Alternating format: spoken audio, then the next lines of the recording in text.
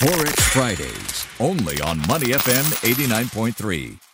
Welcome back to Forex Fridays. And we're coming off of those comments from Federal Reserve Chair Jerome Powell at the Jackson Hole Symposium last week, where that slightly dovish stance led to softness for the US dollar. How might this shape things actually for the Forex space?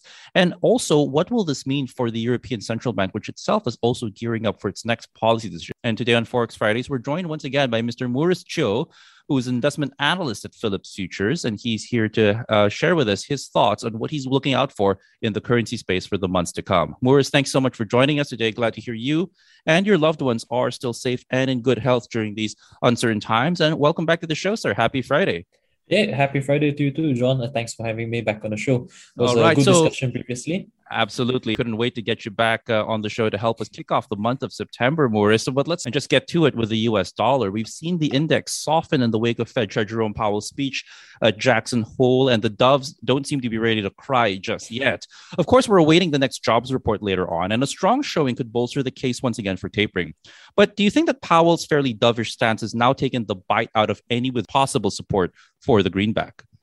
Well, to begin with, I think I was personally a bit surprised by the surprise at his dovishness. Okay. In my view, Powell to me has been pretty consistent. So I think the opinion is pretty split on which way the dollar should go or which way the Fed should go. So I perhaps lie in a camp which would think that at least he's pretty justified and that the dollar against probabilities will probably trade sideways in the near term. It will be a summary about it. So let me qualify that. Powell's taper concerns, he's the foremost official and is conditional on a broad recovery. And actually many in the Senate, while it's supposed to be independent, many in the Senate are actually quite supportive of Powell. So what you're seeing nowadays is a lot of rumblings. You're seeing on a lot of headlines, people are talking about Powell's second term, which is coming up already. So what kind of considerations are they saying? People are really liking how Powell is very supportive for the economy.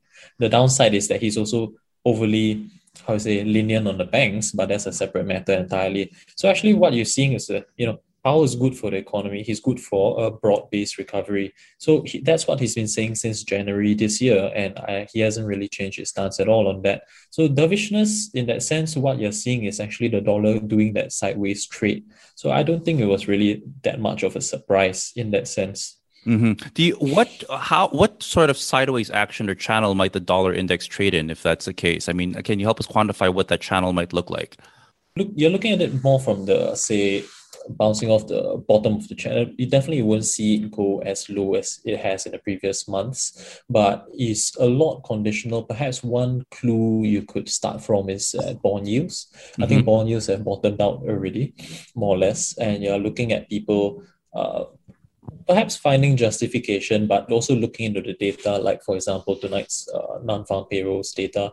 They're looking into these data points to see if bond yields are perhaps going to be driven lower. So I think one way of looking at it is if tonight's data release does see bond yields climb a bit more, then what you're seeing is currently, to quantify it, you're probably going to see the bottom of the channel currently for the dollar. I put it this way, that I think in terms of wriggle room for tapering, right? They don't really have much wriggle room. There's only one direction it can go. It's a question of timing, not a question of whether it can bounce all the way back. So, the Fed's taper intentions has also cast light on the ECB, or the European Central Bank's own bond buying program, Maurice. And now there's talk also of them now reconsidering the pace of their asset purchases at next week's policy meeting. Might this factor into the Euro September outlook? And could we expect any significant muscle, at least, that supports that common currency if the ECB or Christine Lagarde decides to announce that they too might start to trim or ease off on their asset purchases? Well, I think for the euro, in some ways, it's kind of a similar situation to what we are seeing in the US, but with perhaps a bit more, bit fewer details in a sense. What do I mean by that? I think what they are looking at is, firstly, the economic recovery. Economic recovery is pretty strong, and in a ways, they are afraid of overheating. And what do I mean by that is that they are looking at the inflation statistics, so your headline CPI, your core CPI, especially for August, when they started coming in recently, you were seeing that some of the ECB officials were actually getting perhaps jittery, where they start saying that, okay, we are putting kind of a soft deadline for a taper to happen for the PEPP program, which is their pandemic purchase program, right? So instead of March 2022, they are saying that probably you're going to see it come as early as December. So of course, what you're seeing for that is something that's a bit of a bullish development for the euro. So they're not so, how to say, they wouldn't be as hesitant as say what you're seeing with Powell in the sense, because for Powell, he actually is looking at certain metrics, like for example, splits by gender, by ethnicity. How are these workers in the US economy, are they seeing better outcomes? And until that happens, he's not going to do anything about it. But you're not really seeing Christine Lagarde or the ECB actually tracking those kind of statistics on their end, at least. So the hesitancy won't be there. So therefore, in my view, at least, it's looking a bit bullish for the euro in the near term. Right, we're speaking to Maurice Teo, investment analyst at Phillip Futures, here on Forex Fridays for Money FM 89.3. Maurice, let's talk about the Korean won. And we're coming off a week after the Bank of Korea decided to hike rates. We just got their GDP figures the other day, growing 0.8% on a quarterly basis. Inflation, though, also hitting a 9-year high, coupled with those continued robust, solid exports. Is it just going to get stronger for the Korean won based on your assessment? In my view, it's when you're looking at either a rate hike or a taper, to put it very simply, you're looking at a vote of confidence for a stronger economy, right? Mm-hmm. So you can simplify the question to, do they think the economy is going to improve or not? So interestingly enough, I think what they've been assessing, to really simplify or even oversimplify in a sense, so currently what you're seeing in Korea is ongoing pandemic outbreak. They are saying that it's probably going to plateau. They don't know if it's plateauing yet, but it's going to plateau pretty soon. So it hasn't really seen policymakers kind of think about deflecting from a taper, as we've seen recently. So what they're thinking of is, again, it starts with inflation. It starts with whether their industrial production, their economy is going to overheat. So these kind of considerations, I think it's a lot of them, they take the lead from the US Federal Reserve as well. So what do I mean by that? Specifically inflation. So I think there's a consensus around the world, at least, that inflation, increasing consensus rather. So this is a bit of a change of opinion, a flip, if you like, since the beginning of the year, where inflation above 2% may not be such a bad thing, because actually they're recognizing there's a lot of deflationary pressures out there as well. So I think it is conceivable that there will be further hikes for the Bank of Korea. But as to how many and to how close together they will be, that's another matter entirely, because there's already signs that, at least in the region and within their own economy, there are signs of a bit of a slowdown, that some of the initial kind of euphoric projections for some of their parts of the economy may not turn out to be that true. So there are some downside risks there, in the sense that there may be a cap on the number of hikes, or there may be wider spacing between the number of hikes. So definitely it's not going to be a bit one way all the way for the Korean won. Maurice, I want to get your outlook now on the local currency, the Singapore dollar. We just named a number of external headwinds that might shape the global Forex markets, but ultimately, how might this play into our reading of the Singapore dollar? And will this matter at all for the local currency, which is now at about 1.34 against the US dollar?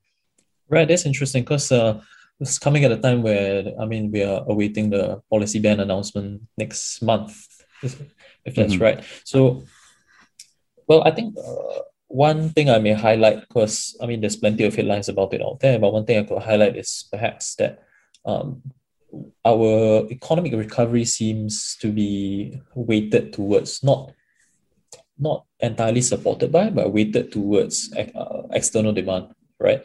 So when it comes to external demand, I note that quite a few of our trading partners are seeing kind of reduced economic activity. I would name one, perhaps China. China's recent PMI data, while it's not the end of the world, far from that, but their recent PMI data for manufacturing, for services, came in lower than expected. So what's interesting to me about that is, we are looking at some of our largest trading partners kind of revising their economic outlook downwards. So to me, that remains a risk to our economy in the sense. So what I mean, so why we are maintaining, to me, I mean, is why we are maintaining a kind of supportive policy band is as stated, is to support the economy.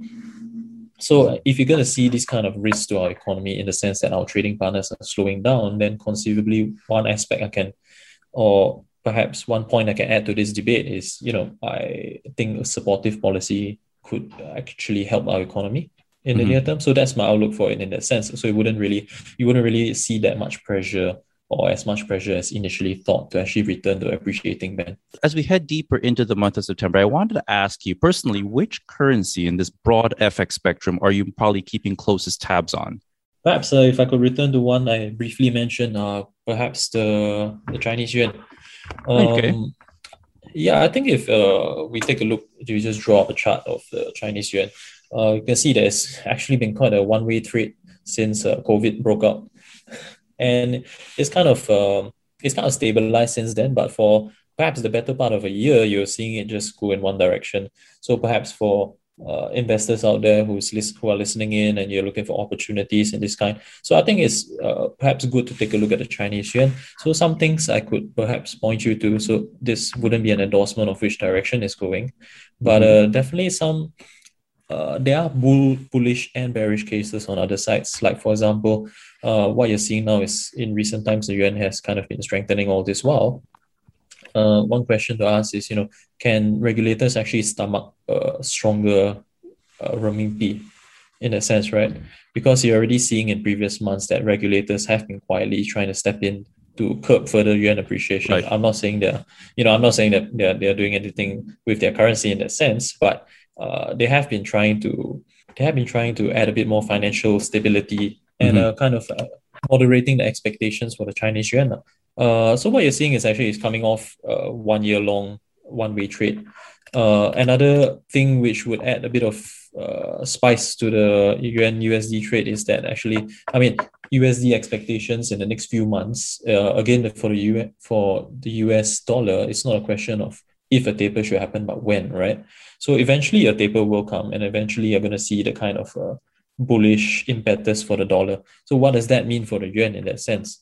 So that will be something I'll be looking at in the month of September, starting with tonight, which is the non-farm payrolls and what that means for the dollar. Right. An exciting September, it seems, for the broader FX space may be on the cards. I'd like to thank Maurice Chiu, investment analyst at Phillip Futures, for joining us today on Forex Fridays. Maurice, as always, I wish you and loved ones continued health and safety during these times. We look forward to next time you can join us on the show. Meanwhile, have a good weekend ahead, sir. Thank you. And have a good weekend too. Before acting on the information on Money FM, please consider if it's suitable for your own investment objectives, financial situation, and risk tolerance. To listen to more great interviews, download our podcasts at moneyfm893.sg or download our audio app. That's AWEDIO. Available on Google Play or the App Store.